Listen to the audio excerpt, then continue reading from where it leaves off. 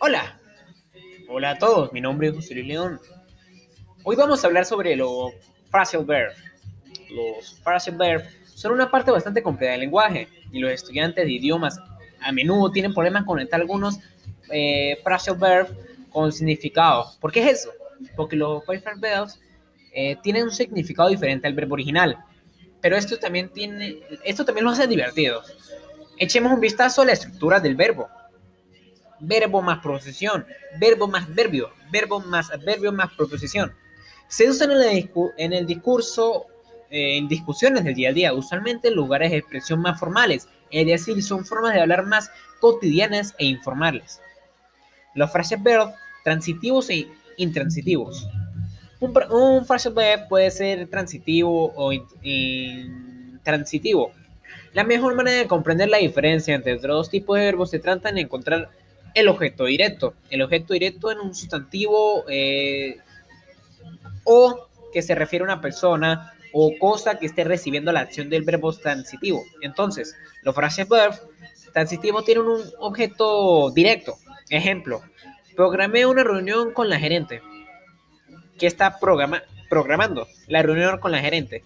El phrasal verb intransitivo no tiene un objetivo directo. Ejemplo, Pedro dijo nos encontraría a las 6 p.m., pero nunca apareció. I will set up meeting with the manager. What behind set up? The meeting with the manager. Josh gave up smoking 6 years ago. What did Joe give up 5 years ago? Smoking. Phrasal verb, los phrasal verbs separables e inseparables. Una gran cantidad de phrasal verbs son transitivos, lo que significa que necesita de un objeto del cual recaigan en la acción del verbo. Existen algunas reglas especificativas para usar uno de estos tipos de phrasal verbs. Echas un vistazo a algunos ejemplos. Ejemplo, write down, o sea, separable. Ali wrote down some important notes during the lesson. Ali read Ali reads every time down during the lesson. Ejemplo, run into, inseparable. We, I, we always run into Daniel parties. We'll always run Daniel into parties. Algunos frases verbs break down. You need to you need to break down the math problem in the order in a repito. Break down. You need to break down the math problems in the order solved in probability.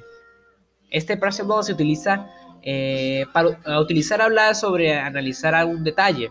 Es transitivo porque tiene un objeto directo, el problema de matemáticas. Es inseparable, pero que el objeto directo no puede estar en el medio de phrasal verb. Pick up. It's possible to pick up a notch English into 2 weeks to get it by on your trip to London.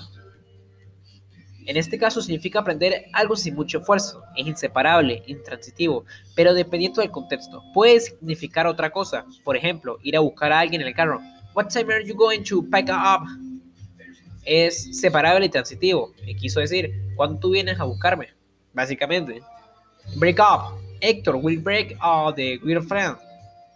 Significaron terminar una relación. Es inseparable y transitivo. O sea, ya sabemos que los phrasal verbs son algo transitivos, algo para determinar un momento o para aliviar, como un verbo, por decirlo así. Entonces, quedamos así, o sea, eso es lo que se tuvo que decir del phrasal verb. O sea, eso es. Si alguien tiene una pregunta, me lo pueden hacer llegar.